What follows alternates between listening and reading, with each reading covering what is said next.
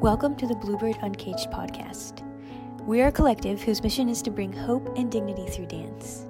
We believe art shapes culture and want to steward our gifts with wisdom and excellence to point people to Jesus. From hosting festivals and live performances, to producing multimedia content, to serving internationally, we seek to foster community among dance artists. We'd love to meet you and connect on our social media platforms at Bluebird Uncaged. But until then, enjoy today's episode.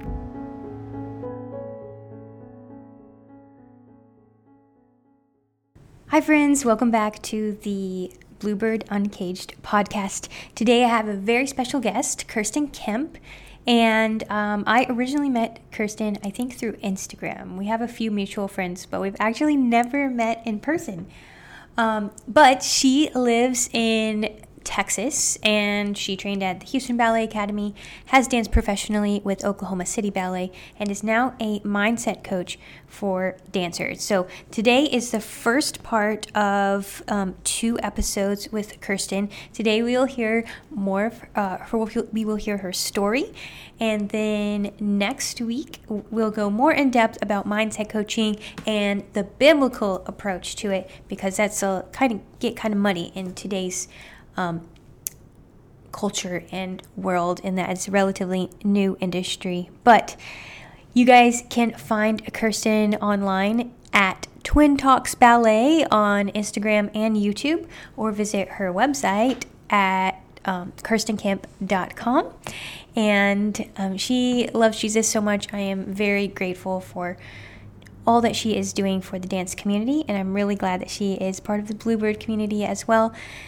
And I hope you are encouraged by her story.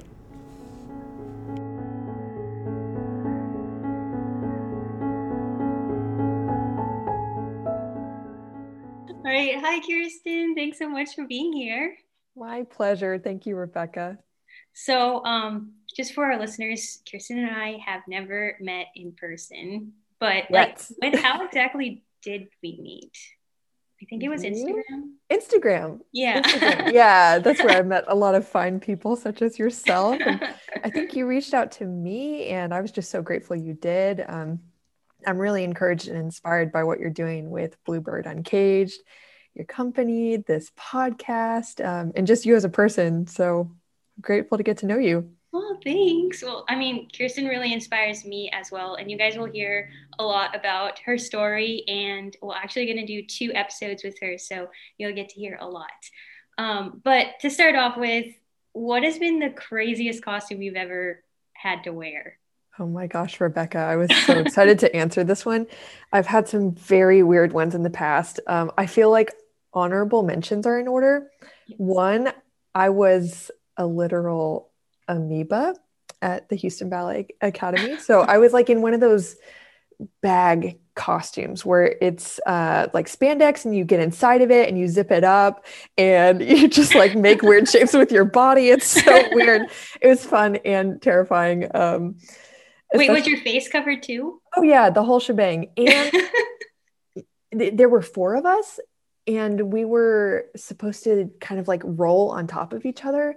And my friend, who's a guy, ended up sitting on my face while I was in this costume. Oh, no. Like, wow. Well, thank the Lord. I feel as if I've been healed from claustrophobia. I honestly used to have it really, really badly when I was a kid. But anyway, the all-time weirdest has to be this costume for a piece from James Kudelka. And it was for a piece called Spring, and it's from our music Spring by Vivaldi. Okay. Yeah, so exactly. So it was 4 Seasons was the ballet, and our piece was Spring. That's what I was doing. And oh my Lord, it was a costume that I don't know why I posted a picture on Facebook. Honestly, it's one of those things I look back on and I'm like, wow, that's straight up. I think it was inappropriate, honestly, but the dancer, even as a Christian, I dress pretty modestly. But when I'm in dancer mode, oh my gosh, it's just, I kind of forget that to some people wearing a bike tard that's basically my skin color is really weird. So it was a little bike tard with super short shorts on the bottom. And then it was a halter top with a really low V neck. Yikes. I know it gets worse. And then it had this long sleeve sheer like mini shirt situation that was a turtleneck on top of it. Hmm. Very weird. So anyway, that's my answer to that question. Cool. So, so you mentioned you were at Houston Ballet, but Mhm. tell us about your dance journey so far. Like, why did you start dancing, and why did you keep dancing? Yes, I love this question. So I started at 6 years old, and I think it was just one of those things where my mom saw me doing a twirl or something in the kitchen. I think because I probably saw it in, I'm embarrassed to say this, a Barbie movie. Well, maybe remove shame from that because I was a kid, Barbie movies. It's okay. So I'm pretty sure I saw Barbie doing something like a soutenu with her arms in fifth position. And so I did the same thing in the kitchen. And my mom was like, "Oh, that's ballet." And I was like, "What ballet? What's that?" So there was also this funny time where my mom pointed out that on a commercial, the kids were doing hip hop. And I was like, "Oh, hip hop, like it's an actual dance, not a style. I thought it was a real dance." And I got this story in my head that my mom was going to teach me hip hop, which never came to pass. I don't know why I thought that was the thing. But yeah, with ballet, she was like, "Oh, do you want to try it?" So I was able to take classes with my twin sister. And honestly, I hated it for 4 years, from 6 to 10 years old. Don't know why I stayed in it. It must have been God's hand in my life because Did your all of a sister sudden, stay in it too? yeah, she did. And I think sometimes I had fun, but there were so many days where I just didn't want to go. And I remember paying my mom $2 to not go because she was like, "It costs me money. Like, don't waste money. You need to go." And yeah, the classes definitely cost more than $2, but she accepted my penance there, my little contribution. So anyway, but at 10 years old, we had a teacher who finally was teaching us technique, and Mhm. I loved it. It just ignited my passion for ballet, which is funny because I feel like it's kind of the most different for most kids. It's the other way around. They love the creative, imaginative relationship to dance. And then when it gets to technique, that's not fun anymore. But Yeah, definitely I the love technique. yeah. I had more fun when I started working on technique Mhm. too. Yeah, so that's how I got started. And then from there, I grew up at a small studio. So I had no awareness of the professional realm at all until I had a friend who did. She went away to a summer program, and the things she would tell me about the professional realm, at least professional training realm, she wasn't a pro yet. I was so enraptured by it. So, yeah, at 13, my sister and I decided this is what we wanted to do with our lives. I didn't really know anything, but my love for ballet stayed true until I ended up having to stop at 24 due to a really difficult knee injury. But my dream did come true for a little bit. Yeah. I was able to dance professionally only for a season and a half because of the knee injury. But honestly, we could talk more about how God worked through that. Yeah. Yeah.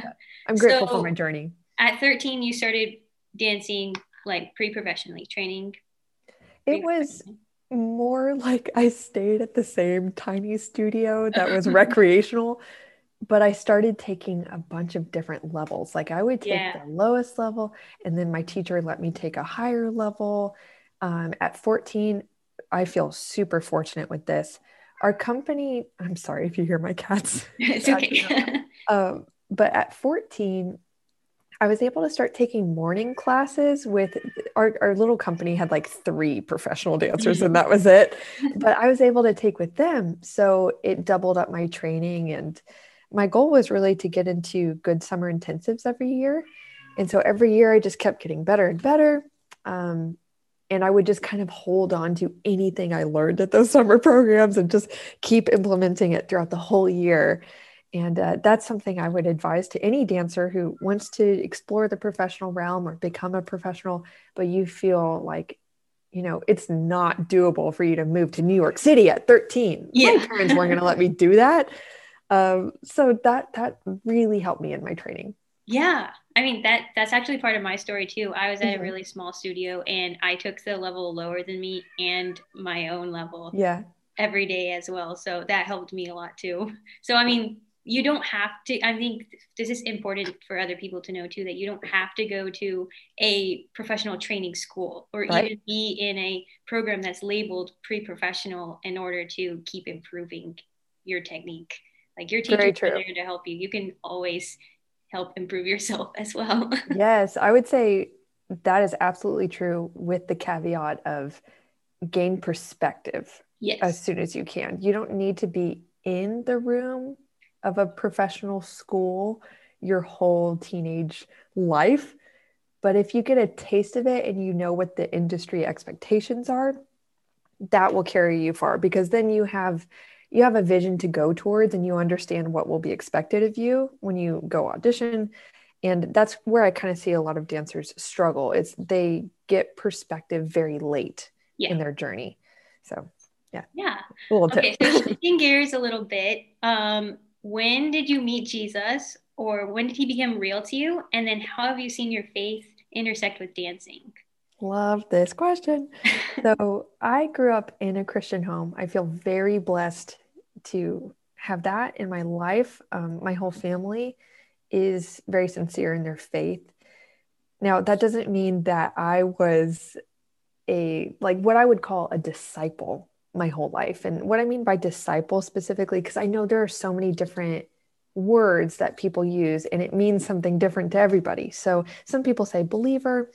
I say disciple because at the point where at 25, I decided after being a believer my whole life, I believed Jesus was Lord. I believed God is real. I believed the Bible, all these things, but I was not, I had not yet fully, I'm not sure I've ever fully understood, but I had not yet internalized the understanding of the consequence of my sin as a person.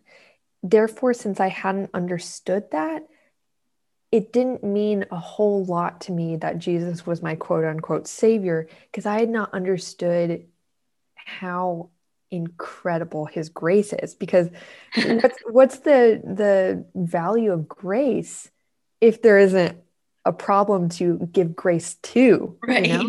So at 25, that's when I shifted from belief, praying, saying that I love Jesus, all these things, to actually living my life as best I could. I fail every single day, as we all do.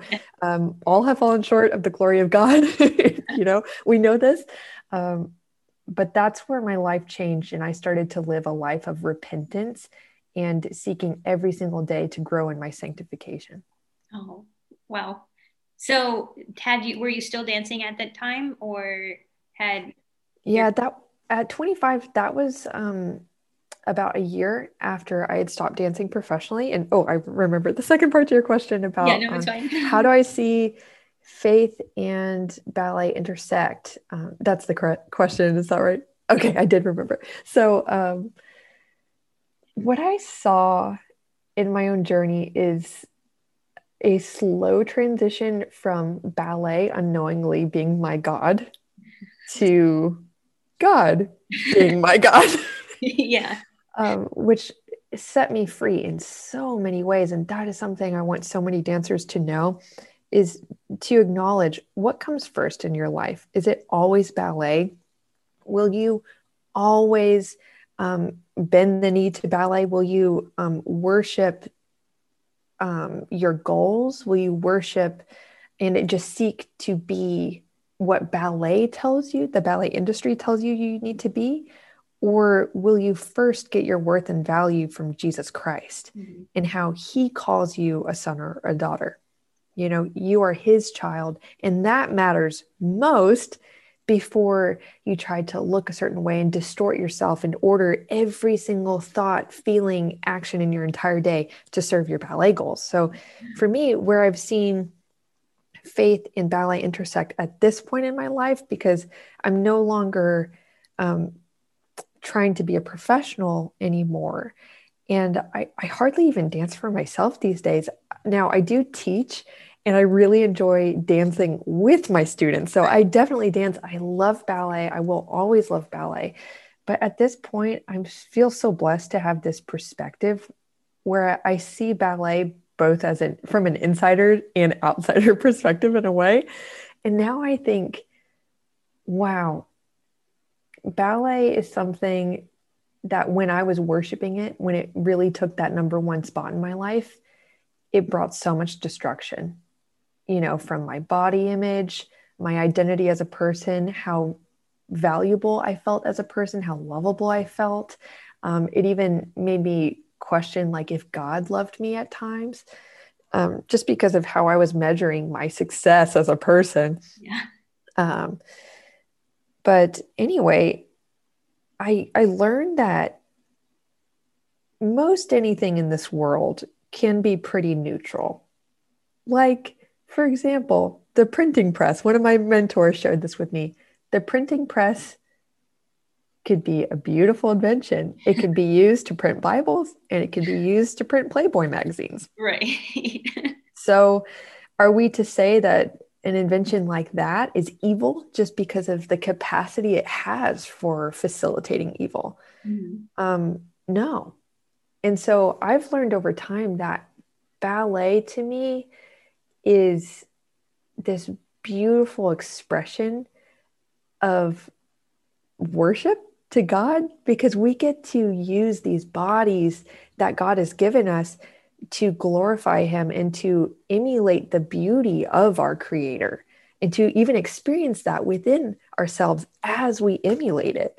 So, yeah, using it to be a light for God instead of to be perfect. I heard this quote recently that we're not to perfect ourselves, but to reflect His perfection. Yeah. Like, that's how I see ballet and faith intersecting right now. Oh, cool. So, I mean, just going back a little bit to your professional career, and I know that most dancers are perfectionists and we beat ourselves up all the time. Yeah.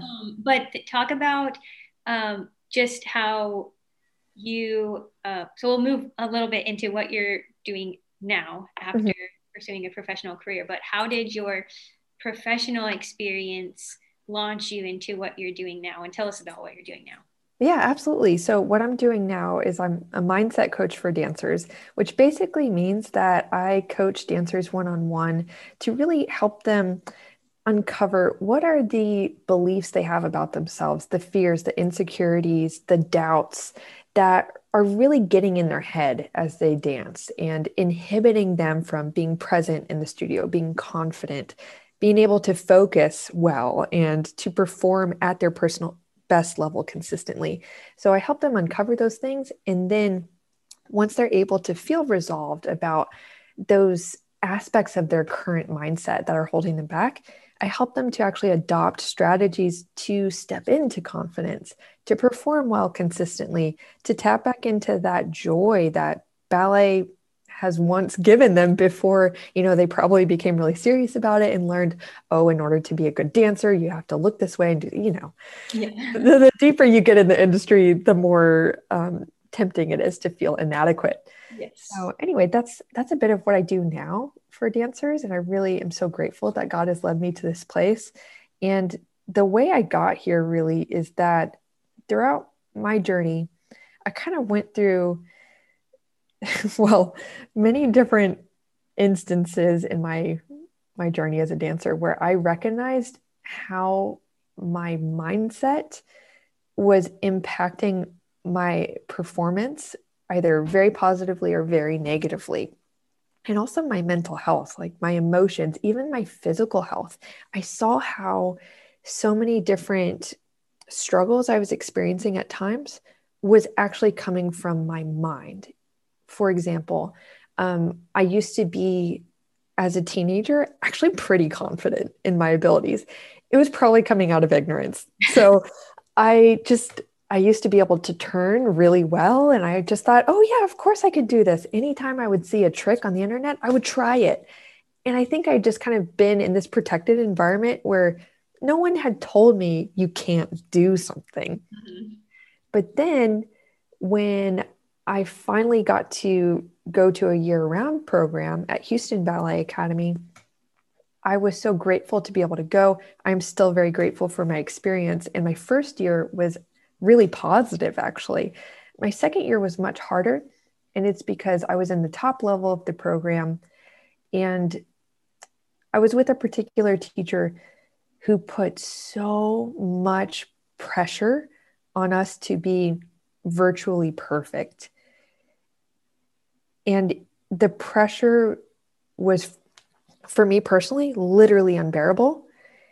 And the mental pressure I was going through, because I was honestly so terrified to make a mistake in front of her. And also, she had built up the significance of, well, instead of significance, I'll say the consequences of, if you make a mistake in a company audition, they will cross your name out. If you mess up as you perform, you will never be considered for the second company. If you cry in rehearsal one day, basically it was insinuated that you're weak and you really need to get a grip and you're probably not cut out for this. So the consequences I was perceiving for every little thing I did built up to such an enormous pressure in my mind, to where all of a sudden this knee injury that had honestly been healed for many years, it came back really terribly. I started getting all sorts of freak injuries. As my mind disintegrated, and what I mean by that is, like, my confidence as a person was at such an all-time low that I started to like stumble over my words because I would get so nervous to talk to people. Wow. I perceived I was so incompetent that I couldn't talk to people. Whereas actually now I know that I'm a pretty competent person. I don't say that in a prideful way, but you know, I can speak for myself, and I'm pretty smart and I can do lots of things. But at that time, I was messing up things like pas de bourrées in a Grand Allegro. And, Mm. you know, like one experience like that, one mistake built on top of another, until I was like, see, this is all proof that I really can't do this. And with those beliefs, it was a self-fulfilling prophecy. You know, I would get so terrified to perform that, I mean, I built up such insane or not stage anxiety. What is it? Performance anxiety. I was trying to mix stage fright and performance anxiety. That honestly, I just wanted to cease to exist before a show every time. It took me about 3 years to enjoy performing again. I love rehearsing, I love taking class, but the second it turned into, oh, now I need to do a good job and Mhm. this is it, all that pressure would come back, all those memories from my time with that teacher.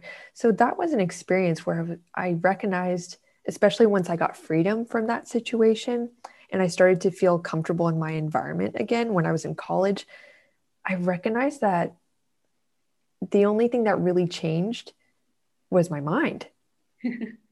I mean, other than I was removed from that Right. scenario, but the scenario was really one in which my mind was just being triggered into those old things. It's not like my capabilities changed, my Yeah. mind changed. And there were so many times like that as a dancer where I was slowly coming to understand that, wow, your mind as a performer is either one of your greatest assets or your greatest enemy. And what I was so frustrated by is that when I visited a therapist, I mean, far fewer times than I should have, to be honest, after that experience. And I appreciated the experience. But what I felt a disconnect in is that this person didn't understand the ballet world. Mhm. And I felt as if I had to explain myself so much that it's almost like I couldn't just relax and say what I wanted to say, which Yeah. is so important in that kind of relationship. And then also that in the ballet world, we're told be confident. And it's like, how? How? And the teacher will say something like, you can't care what people think. But that's hypocritical because it's like, wait, you want me to care what you think? Right. That doesn't make any sense. And then people say things like, well, ballet is it's just as mental as it is physical. Well, great. Who's helping me with my mind? Right. Nobody, literally nobody. So, what's amazing is I didn't have the idea to be that person for others until after I really had to stop pretty suddenly because my knee health was so bad I couldn't dance. Um, so I let go of my professional career, which was really sad leading up to it. But once I made the decision, I felt such freedom Mhm. in where God was leading me. And I had no idea what I was going to do, literally no idea. And all these doors were closing for other professional opportunities and other career paths. And it's really such a long story. I'll have to keep it really short. But Yeah. essentially, God put me in this path, and I have no doubts about that. Why? Because I never knew what coaching was. I had kind of heard of life coaching, and I was like, that sounds dumb. Um, I was actively trying to pursue a career in like an office job or something. All these doors were closing. And it was my sister who decided at the same time, she was going through a career transition. She wanted to be a career coach. And so I was like, what's this coaching thing? And so it just through a series of really crazy, miraculous events, I ended up signing up for the same coaching certification program that she was doing. I had no idea I was going to make it my career. I was just like, this seems cool. All right, let's go. I don't have anything else to do with my life. So it seems like some direction to go in, which I would recommend to any dancer in the midst of a transition. Like reflect for a while, but then just pick something, go like move forward in some direction. And Yeah. you'll Well, I get, want to back up just a little bit because you talked about going to college too. So, yeah. what did you study in college? And then, like, is that helping you now, or do you Oh, yeah. like? So, I mean, I have a degree as okay. well. So, just I think I'm always a huge champion. Like, dancers can be educated and Yeah. have careers too. You can be pretty and smart. Yes. Yeah, exactly. So I studied ballet at the University of Utah. So my degree ended up being a BFA in ballet, and then I got a minor in business administration. So what I find so hilarious, and I just love to share with people, is that I happen to own a business today. But in my business education at the University of Utah, quite frankly, I used none of it. My ballet education was the most useful thing I've spent money Wow. on. Or rather, I mean, I'm very fortunate. I like to be honest. My parents provided for my education. That's such a blessing. I'm so grateful to them. I tell them all the time. So, my parents' money. Yeah. But um, it was, it's been something that it's like, for example, the kinesiology classes in college. I use that knowledge every single day as a ballet teacher. It helps me to actually break down how to have good technique and to say it in a way that makes sense with all different ages of students. I took pedagogy classes, so learning how to teach, and that taught me so much. It's not something you can't just like take the classes that you're taking now as an advanced dancer and give it to some teenager. Like you need to have some sort of philosophy for why you're doing what you're doing and Mhm. how to teach. And there were so many other experiences I had as a ballet major that enriched me so much as a person. And it really taught me to think Mhm. um, and to examine what is my point of view as a dancer, as a teacher. At that point, I had no ambitions to teach, but I just think it's amazing that my art degree I have used every single day, and it's led me to an extremely fulfilling career as a dancer and now as a mindset coach. Like I use that knowledge to coach dancers who are currently, pursuing a professional career, and then also as a ballet teacher, use it constantly.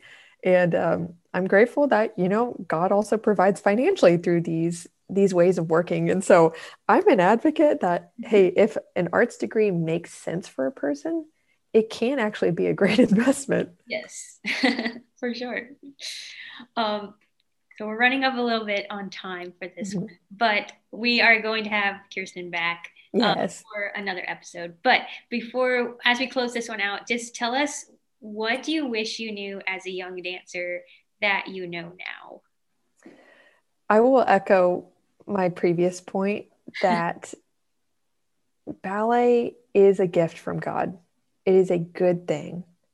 I think a lot of dancers, myself included, have worried or do worry that it's a very selfish pursuit because you do have to focus on yourself quite a bit. Um, but ballet, again, it can be something that absolutely glorifies God based off of how you go about it, what your intentions are, why you do it. Do you do it to seek the honor that comes from God or that comes from man?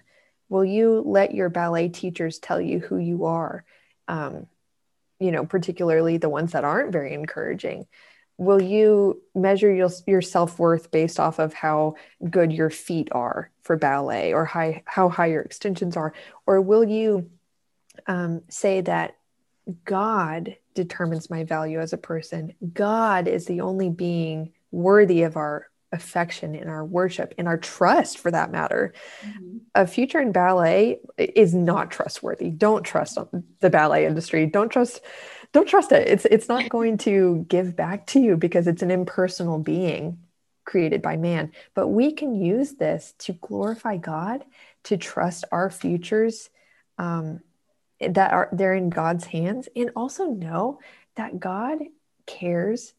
He knows what we care about. He knows we love ballet. And so if you have anxiety around what will my future in ballet be? Am I good enough to achieve my goals? That's a very real fear. I'm so sorry. My cat is being so loud. But in the end, trust that, yes, you are to be a good steward of your path. You're to work hard, to focus, and to do what you can. But honestly, worship God, put ballet next, and God will guide your path. And he does care about you, having your passion. So you can trust him in that. Cool. Thanks so much, Kirsten. You're welcome. Thanks for having me. Thank you for listening to the Bluebird Uncaged podcast.